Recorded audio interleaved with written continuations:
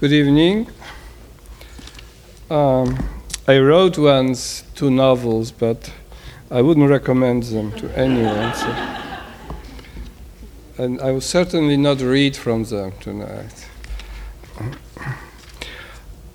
I will start with some older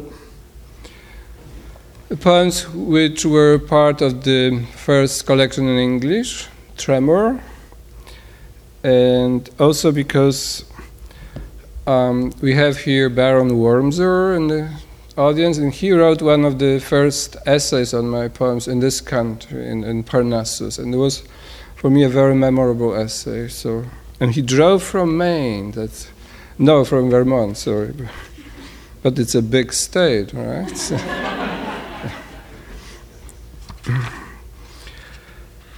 So I read these poems from Tremor, and then I will leap to new poems. I'll start maybe with this poem, with this short poem called My Masters. And these first translations were not by Claire.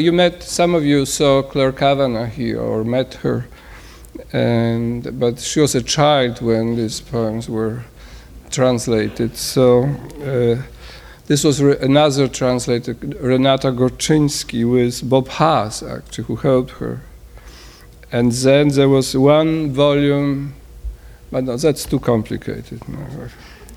Okay, so that's Renata Gorczyński, the translator. My masters are not infallible.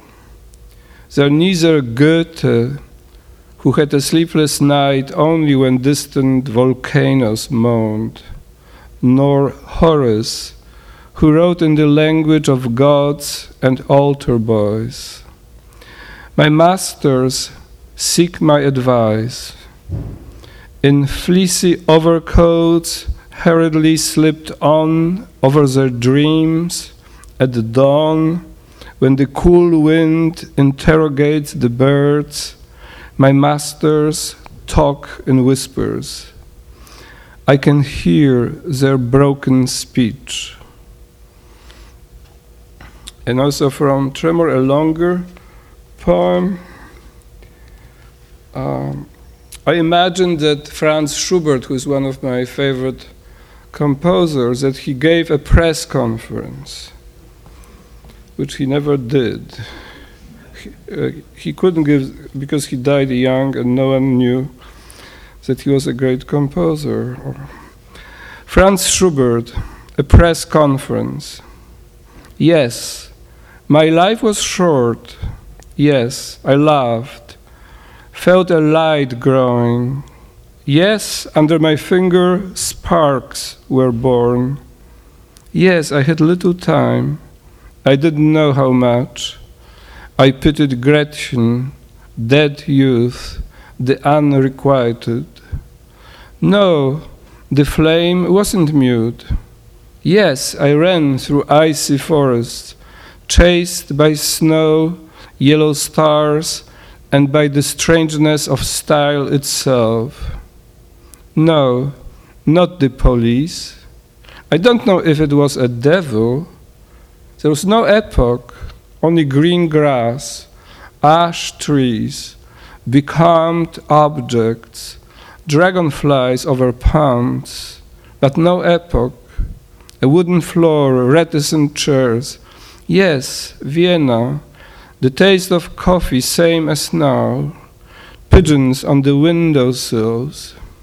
No, I didn't foresee the springtide of nations. I don't know, don't remember. This question is too personal. No, I'm not familiar with Wagner's music. Can we communicate? Regret, even envy. I don't know whether it's fate, a glove, such delicate snowflakes, if only they don't turn into a blizzard. The green eyes of that girl. My destiny was too big, like a tent. My heart throbbed so clumsily in those huge rooms. Yes, talent, teeth crushing bitter coffee beans. No, I was afraid. I was surrounded on all sides. The armies of mercenaries charged straight at me. Oh, gentlemen, how could you compare me to Admiral Nelson? No, shadows bellowed, whispers pealed like cathedral bells, appearances barked. Yes, I admit I was wrong sometimes. How could I know that I was Schubert? I was in the state of becoming, looked for a way, a color. You can't know me, only an echo. Yes, I was in that strait where suffering changes into song. Yes, evergreen forest and unrequited love. The joy of being indifferent. Precisely, I wanted to say the happiness of expression, halfway between life and death. Exactly halfway.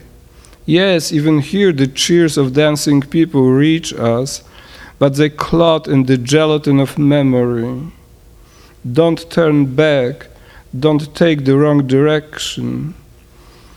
But of course you can't transform life into a lead, it's only a very small Noah's Ark.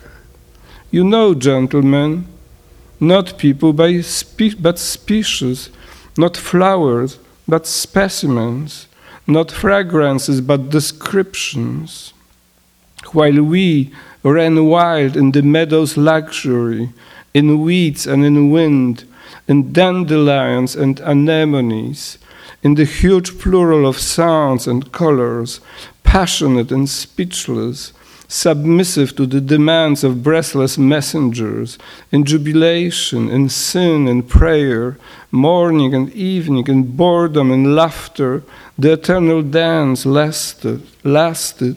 May, June, so many things were happening.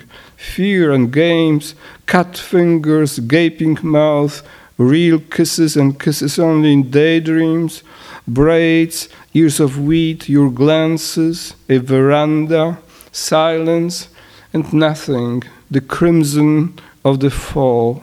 Yes, I remember everything, larks on long threads, poppies, a hazel grove, the warm brick of the city, the voices fading in the dusk, and night, a box in which children hide their treasures. The sleep and the vigil, Venus in the pale sky, shivering from cold. Yes, it's even better now. Only two lips talk to themselves in the singing, a piano nearby in its gleaming tuxedo. Yes, I'm tired now, and no, it's not a complaint.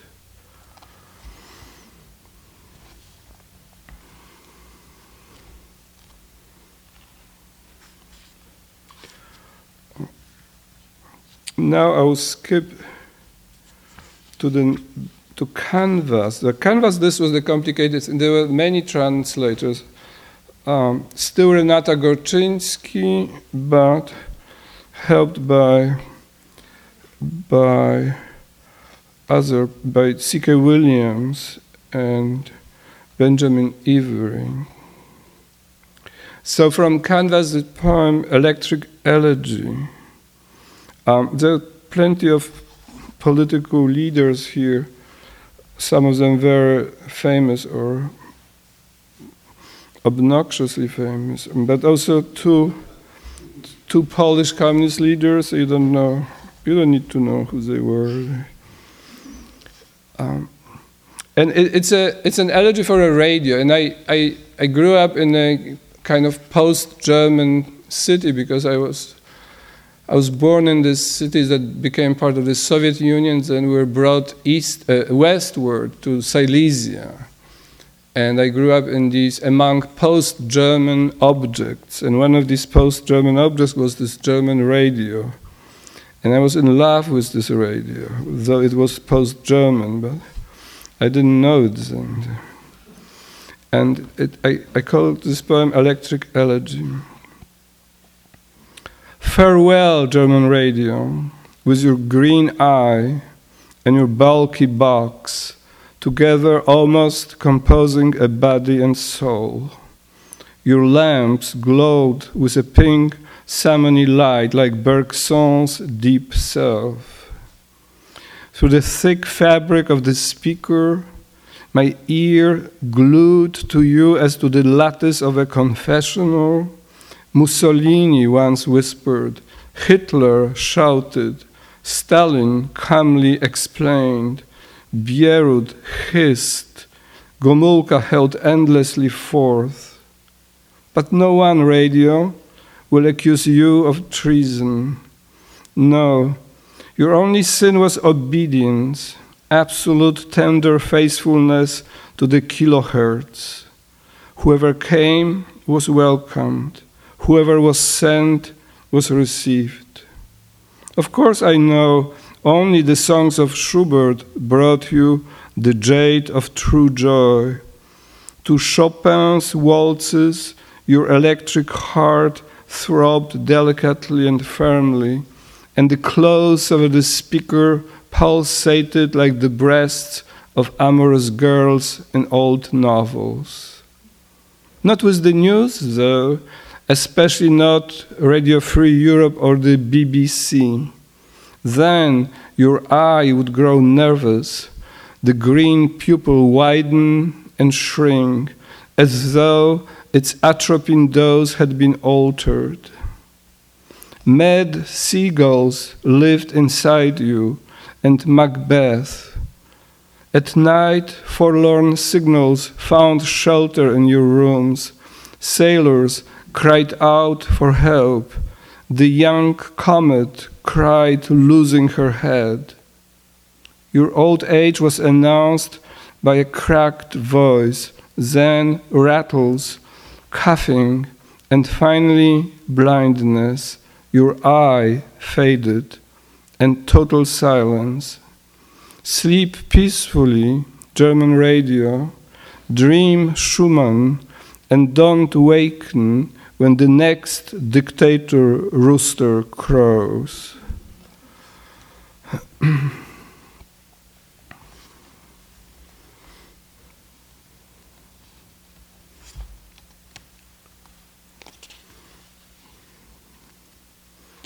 Now jump even more. This was a joke, Richard Howard's joke, that he's only jumping to conclusions. This was his only sport, you see. This is a short poem from Mysticism for Beginners called Cello. Those who don't like it say it's just a mutant violin that's been kicked out of the chorus. Not so. The cello has many secrets, but it never sobs, just sings in its low voice. Not everything turns into song, though. Sometimes you catch a murmur or a whisper. I'm lonely. I can't sleep.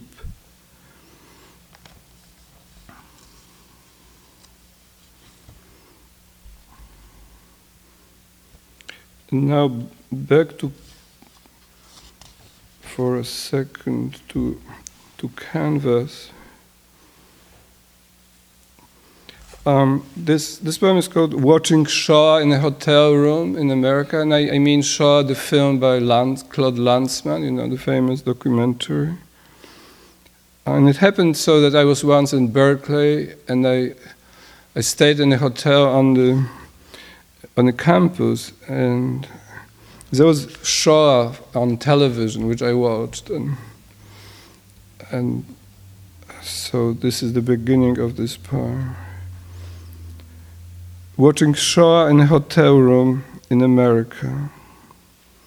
There are nights as soft as fur on a fall, but we prefer chess or card playing. Here, some hotel guests sing happy birthday as the one-eyed TV nonchalantly shuffles its images. The trees of my childhood have crossed an ocean to greet me coolly from the screen. Polish peasants engage with a Jesuitical zest in theological disputes. Only the Jews are silent, exhausted by their long dying. The rivers of the voyages of my youth flow cautiously over the distant, unfamiliar continent. Hay wagons haul not hay, but hair, their axles squeaking under the feathery weight. We are innocent, the pines claim. The SS officers are haggard and old. Doctors struggle to save them, their hearts, lives, consciences. It's late, the insinuations of drowsiness have me. I would sleep, but my neighbors choir happy birthday still louder, louder than the dying Jews. Huge trucks transport stars from the firmament. Gloomy trains go by in the rain. I am innocent, Mozart repents. Only the aspen, as usual, trembles, prepared to confess all its crimes. The Czech Jews sing the national anthem, "Where is my home?" There is no home. Houses burn. The cold gas whistles within. I grow more and more innocent, sleeping. The TV reassures me. Both of us are beyond suspicion. The birthday is noisier. The shoes of Auschwitz in pyramids high as the sky groan faintly. Alas, we outlived mankind. Now let us sleep, sleep. We have nowhere to go.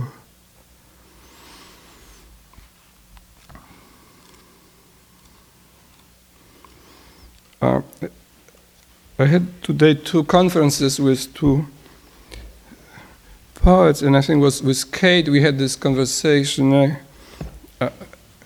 What is lyric poetry? And it seems to me that lyric poetry is something very simple, that the essence of a lyric poem for the poet is to say, I live. It's so simple, I live.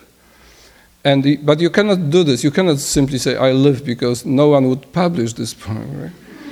So you create a whole construction, but in the middle of the poem has to be the signal, I live.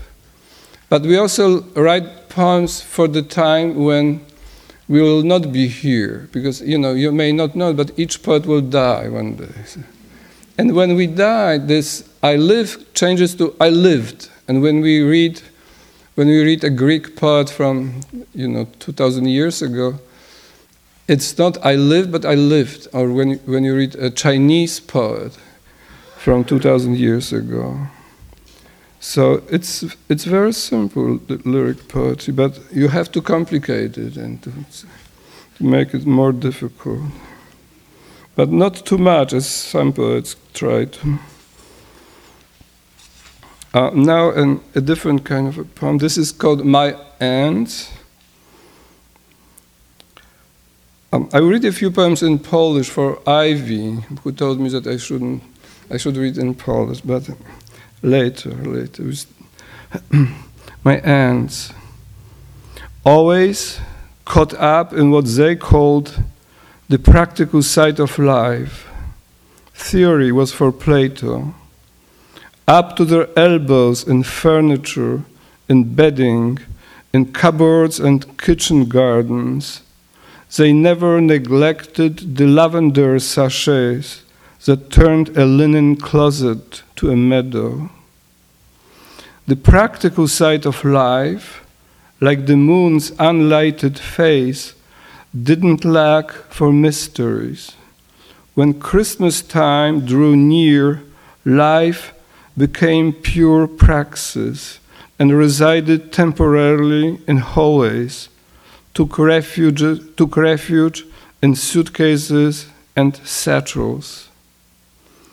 And when somebody died, it happened even in our family, alas, My ants, preoccupied with death's practical side, forgot at last about the lavender, whose frantic scent bloomed selflessly beneath a heavy snow of sheets.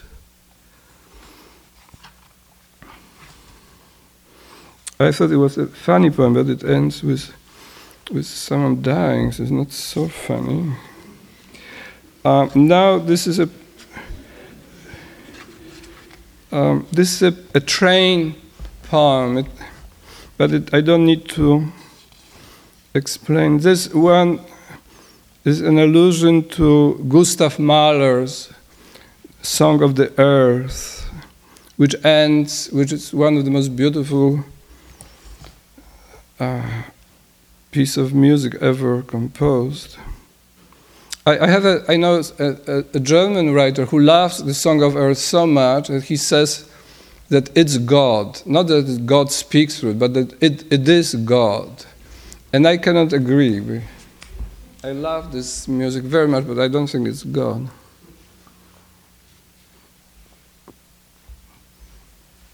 This poem is called Opus Posthumus. The train stopped in a field.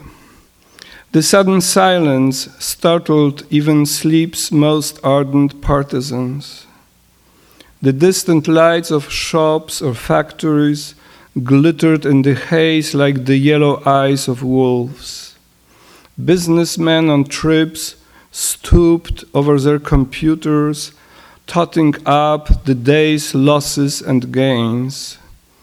The stewardess poured coffee steeped in bitterness.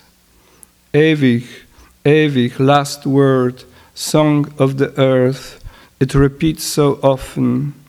Remember how we listened to this music, to the promise that we so longed to believe.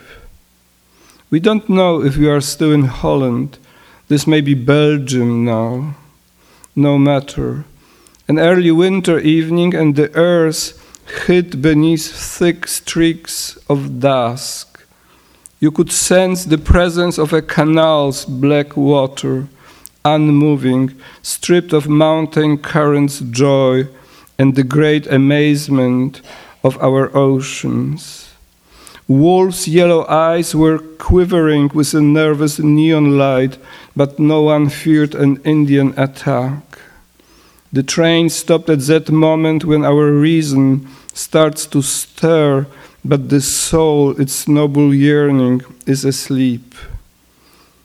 We are listening at different time to Schubert, that posthumous quintet where despair declares itself insistently, intently, almost insatiably, renewing its assault on the indifference of the genteel concert hall, ladies in their furs, and the reviewers, minor envoys of the major papers. And once, out, walking, midnight, summer in the country, a strange sound stopped us short, snorting and neighing of unseen horses in a pasture, as though the night laughed happily to itself. What is poetry if we see solitude? What is salvation if there is no threat? Posthumous quintet.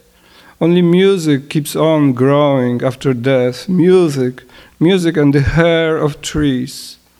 As if rivers gave ecstatic milk and honey, as if dancers danced in frenzy once again. And yet we are not alone. One day some guitar worn by time will start singing for itself alone. And the train moves at last. The earth rocks underneath its stately weight, and slowly Paris draws close with its golden aura, its gray doubt. Okay, now I'll switch to new poems.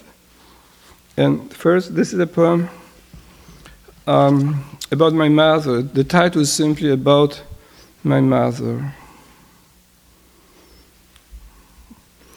I could never say anything about my mother, how she repeated, "You will regret it one day when I'm not around anymore," and how I didn't believe in either I'm not or anymore.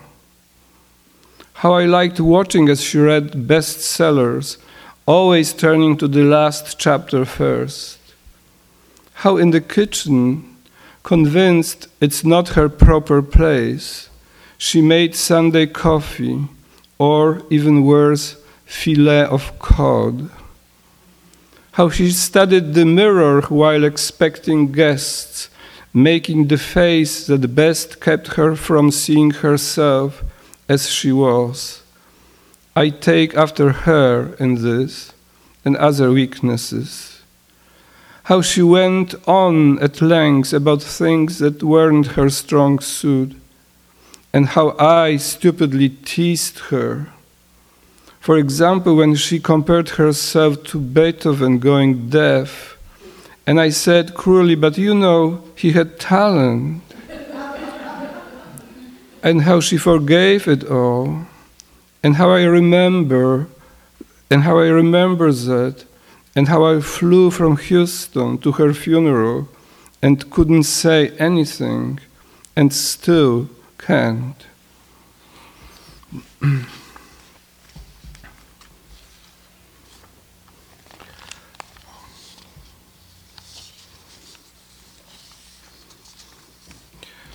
Don't be sad that I hide these poems, but I don't have. We have to. I cannot read for 5 hours. That I will read this poem in both languages. This is an elegy for an Italian friend of mine whose name was Paola Malavasi. She was a translator and a friend.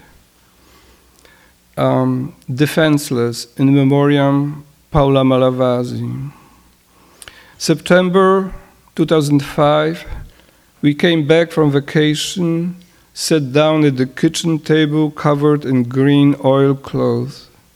Suddenly Nicola calls, asking, "Do you know that Paola Malavasi died suddenly in the morning on Sunday at a hotel in Venice?" No, I hadn't heard. Those two words, died and Paola, met then for the first time. Paola had just turned 40, a pretty smiling woman. She taught Latin and Greek at the high school. She wrote and translated poems. The word died is much older and never smiles. Some months have passed and I still don't believe in her death. She studied life and poetry, antiquity and today. Nothing speaks to her death. The weather is fine in the photographs. Her face is defenseless and open. Her face still summons the future, but the future, distracted, now looks the other way. So, this is for Ivy in Polish. Bezbronna. Wrzesień 2005. Wróciliśmy z wakacji. Siedzieliśmy przy stole w kuchni nakrytym zieloną ceratą. Nagle dzwoni Nicola. Pyta, czy wiem, że umarła Paola Malavasi. Niespodziewanie, rano, w niedzielę, w weneckim hotelu. Nie, nic nie wiedziałem. Te dwa słowa, umarła i Paola, spotkały się wtedy po raz pierwszy. Paola miała dopiero 40 lat. Była ładną, uśmiechniętą kobietą. Uczyła greki i łaciny w liceum. Pisała i tłumaczyła wiersze. Słowo umarła jest o wiele starsze i nigdy się nie uśmiecha. Minęło już kilka miesięcy, nadal nie mogę uwierzyć w jej śmierć. Paola zajmowała się życiem i poezją, starożytnością i nowoczesnością. O jej śmierci nic się nie da powiedzieć. Na fotografiach wciąż zachowuje pogodę. Jej twarz jest bezbronna i otwarta. Jej twarz wciąż wzywa przyszłość, ale przyszłość roztargniona patrzy już w inną stronę.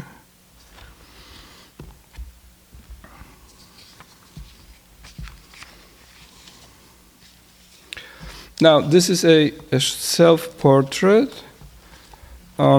It's called Self-Portrait in an Airplane. And it's certainly not in the business class. You would guess it from the poem anyway.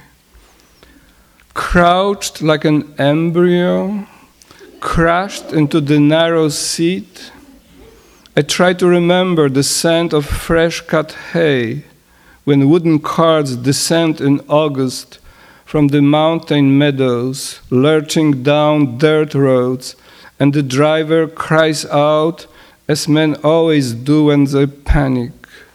They screamed that way in the Iliad and have never fallen silent since, not during the Crusades or later, much later, near us, when no one listens.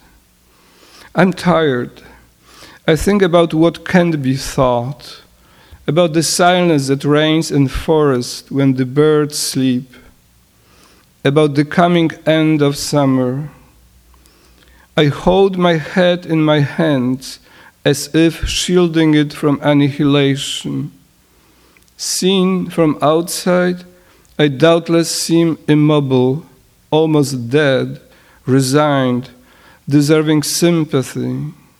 But it's not so. I'm free, maybe even happy.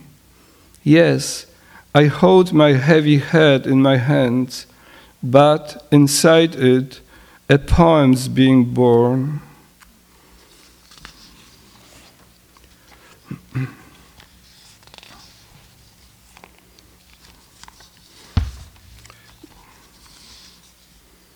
This is a very short poem, Lost. Lost, lost in grey hallways. At night the light bulbs hiss like signals of sinking ships. We read books forgotten by their authors. There is no truth, wise men repeat.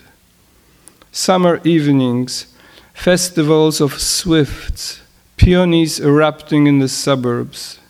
Streams seem abbreviated by the heat, the ease of seeing. Autumn creeps up surreptitiously.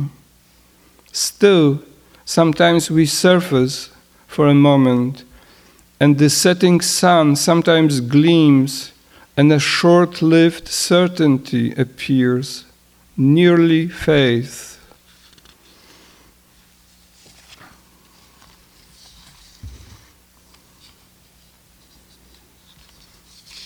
Yes, you're losing all these poems. You will never know these poems.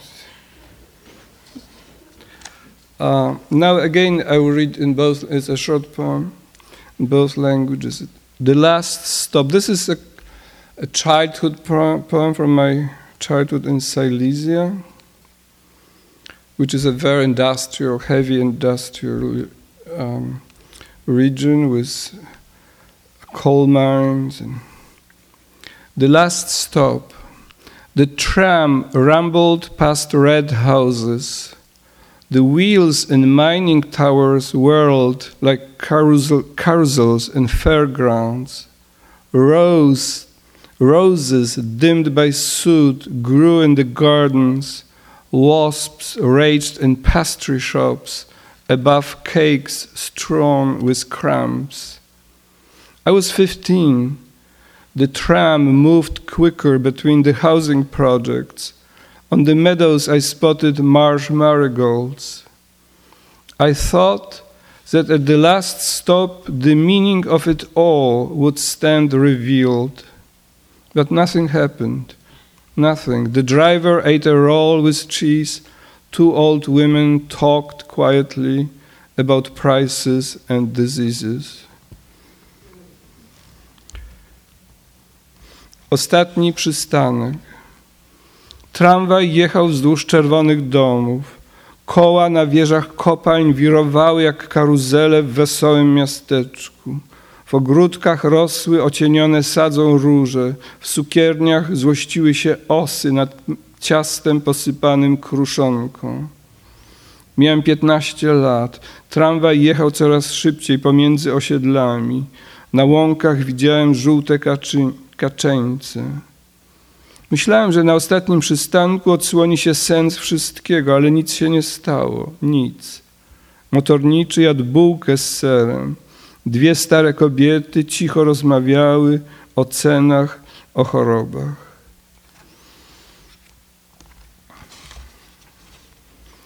Now this is a poem for my father. My father is still alive, but he lost memory completely. Actually, he also lost consciousness. He's unconscious. He will be 98 soon. And I pray, I would love that he died because he's outside this world totally. Now that you've lost your memory, and can only smile, defenseless, I want to help. It was you, after all, who opened my imagination like a demiurge. I remember our excursions, woolly clouds swimming low over a damp mountain forest. You knew every path in those woods. And the summer day when we scaled the heights of a lighthouse above the Baltic, and we watched the endless rippling of the sea, its white stitches frayed like basted seams. I won't forget that moment. I think you were moved too. We seemed to see the whole world, boundless, calmly breathing, blue and perfect, at once distinct and hazy, near and distant. We felt the planet's roundness. We heard the gulls who played at aimless gliding through warm and chilly currents of the air. I can't help you. I have only one memory.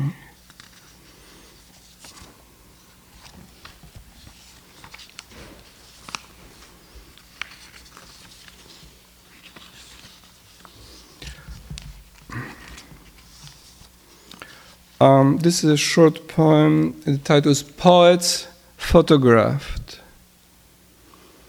Poets photographed, but never when they truly see. Poets photographed against a backdrop of books, but never in darkness, never in silence, at night, in uncertainty, when they hesitate, when joy, like phosphorus, clings to matches. Poets smiling, well-informed, serene. Poets photographed when they are not poets. If only we knew what music is. If only we understood.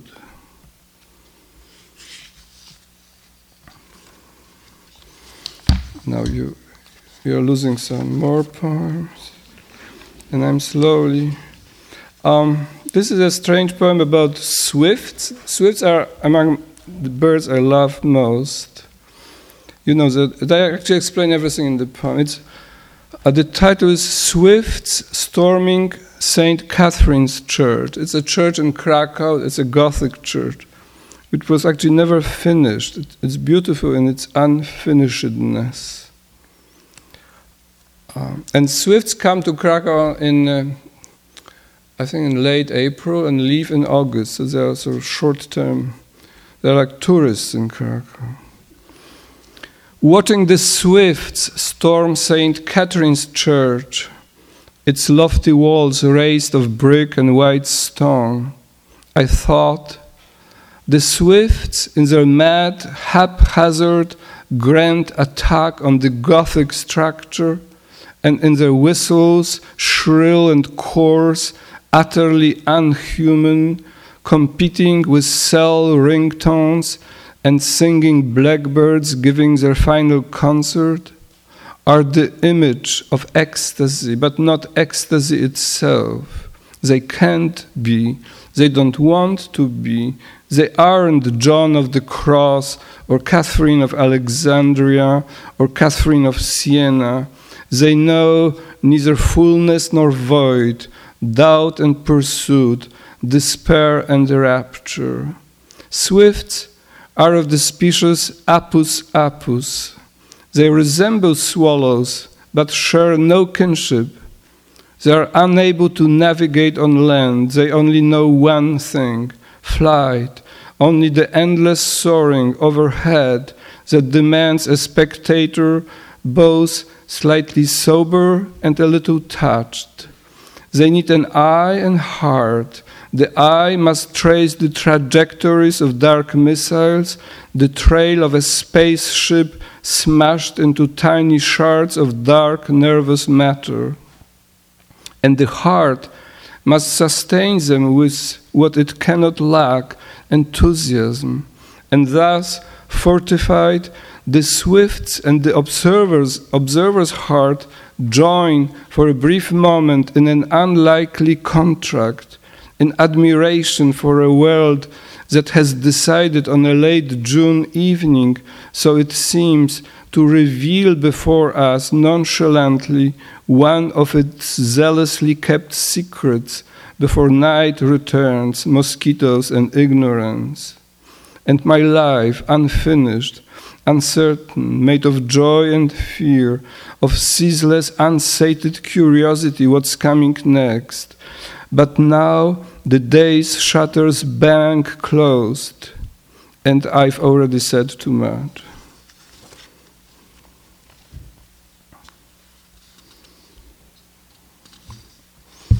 Now, maybe two more poems.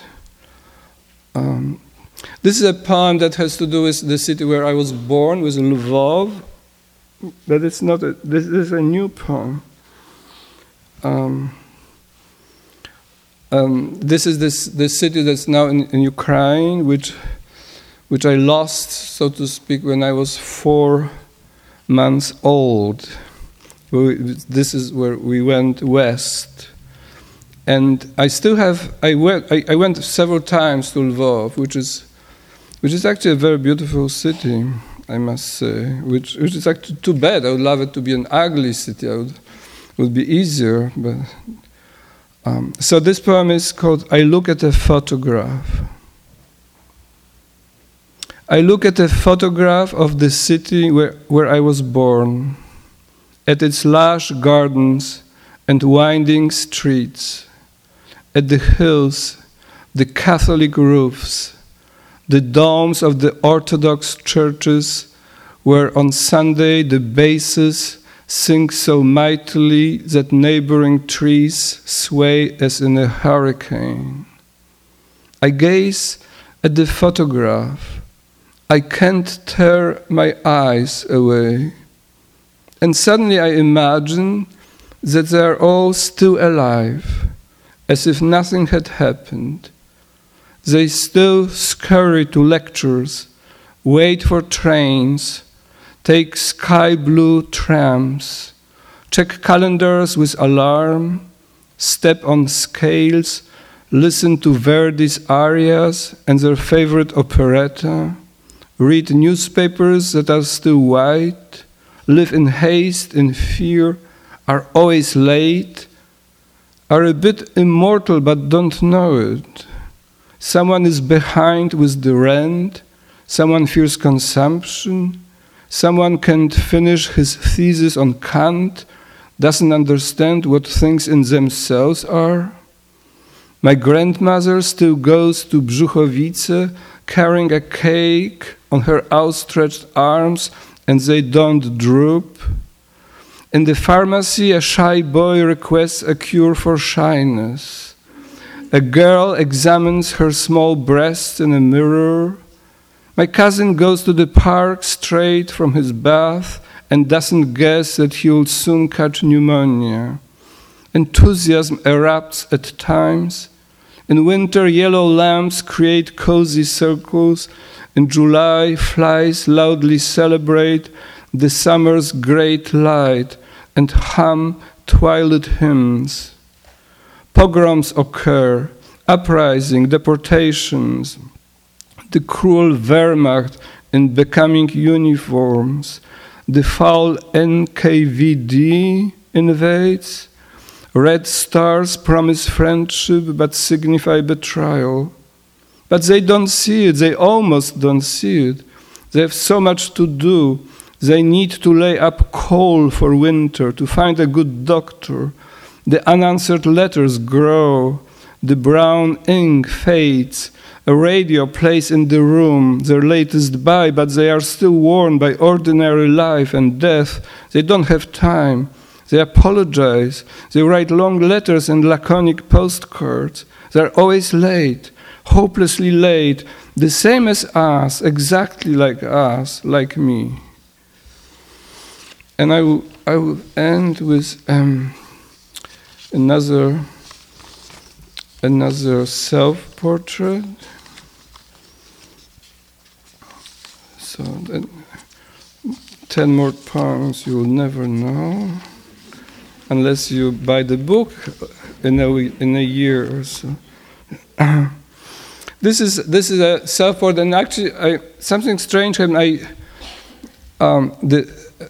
One of the great painters that lived today, Eric Fisher, an American painter, came to Krakow, and he spoke about his work, and he showed, there was a reproduction of his self-portrait shown, where he's represented as half clown, half himself. And I fell in love with this painting. And at this very moment, this poem was sort of written in my head. And then for 3 days, I wrote it down. And I sent it to him later on. Self-portrait. Keeps growing older. Frayed costumes. Reads a lot. Sometimes vanishes in books like Indians in trackless jungles. Repeats himself. Everything repeats. Yellow notebook in his pocket. Music's great summons. Evenings, he moves to the window in a rumpled shirt and yawns. Looks a little different in every picture. His father's face invades his own, slightly melancholy face.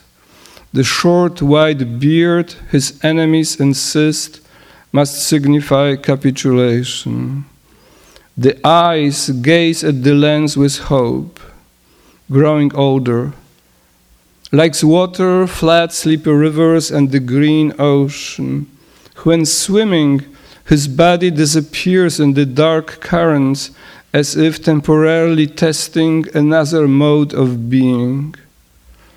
The wind takes his breath, night bestows absolute peace. The only absolute we've got, a friend, scoffs. They've been arguing for a decade. As citizen, he thinks of his injured country, the garden of a childhood that never was. Takes many trips, April in Belgrade, the pockmarks of a recent war, the swollen Danube recalls its carefree early years in Germany. Jerusalem in May, more scars of war, but holiness drifts above the mythic city like the scent of magnolias. A journalist's questions seem oddly familiar. Strangeness grows. Always the same, early breakfast, after lunch a long stroll, slowly becoming a fixed object. Dreams drag him down, dawn deftly rescues him. But it is still I, ever searching and shapeless, always I. Every morning opens a shining new chapter and can't finish it. It is I on the street, at the station, I hearing a child's cry, students laughing, a starling's shriek. The eye of ignorance, uncertainty, desire, expectation, and wild joy.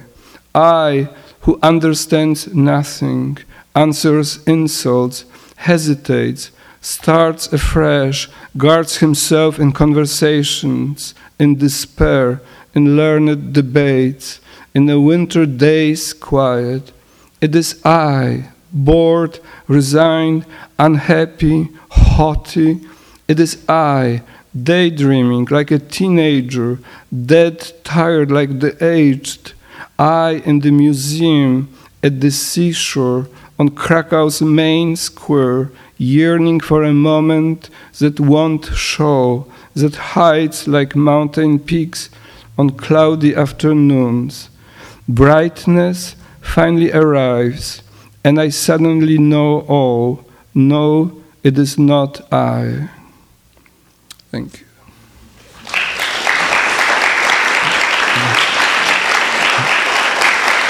Thank you.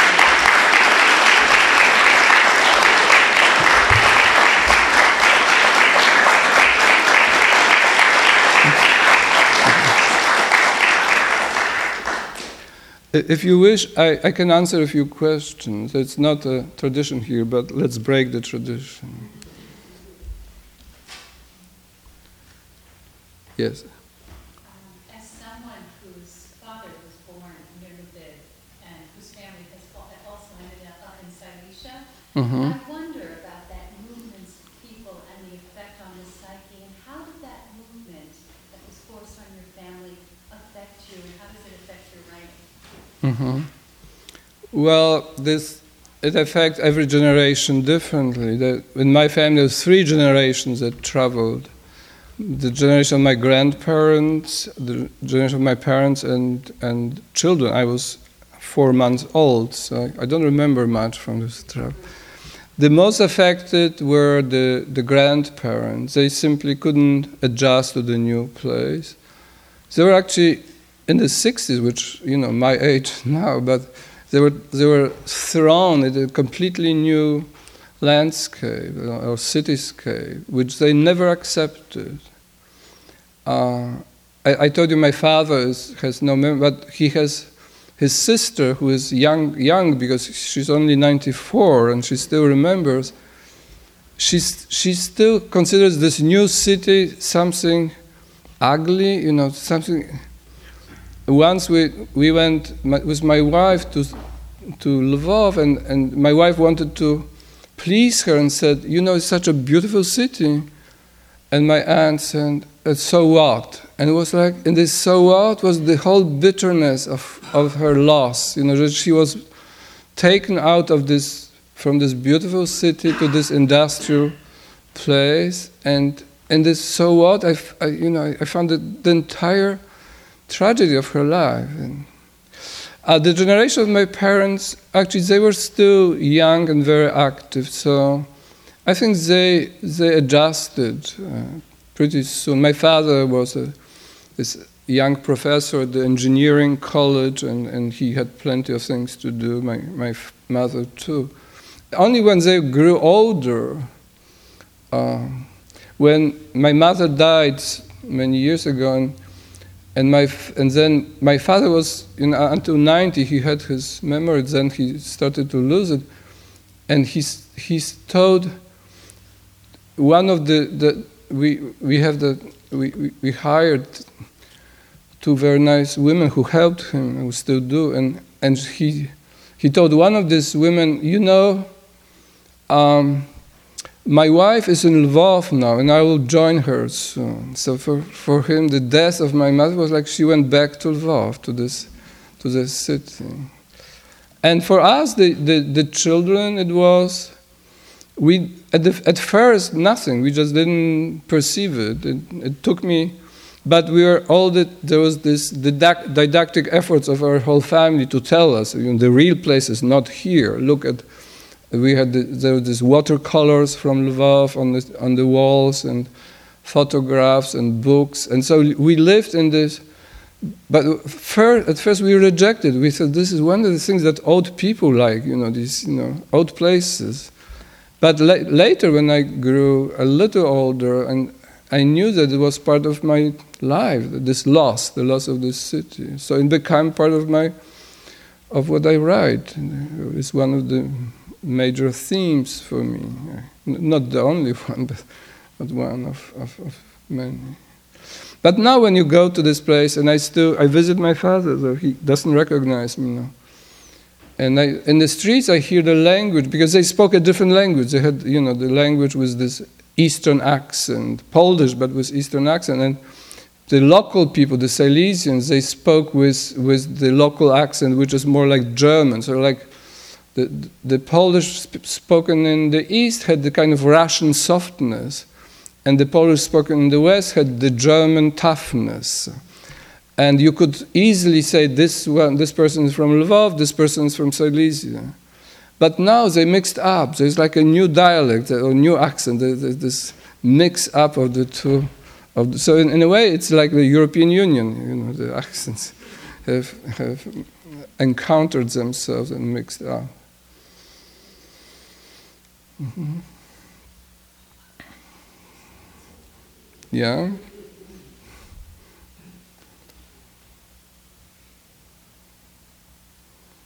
Okay, we can also end here. Thank you so much.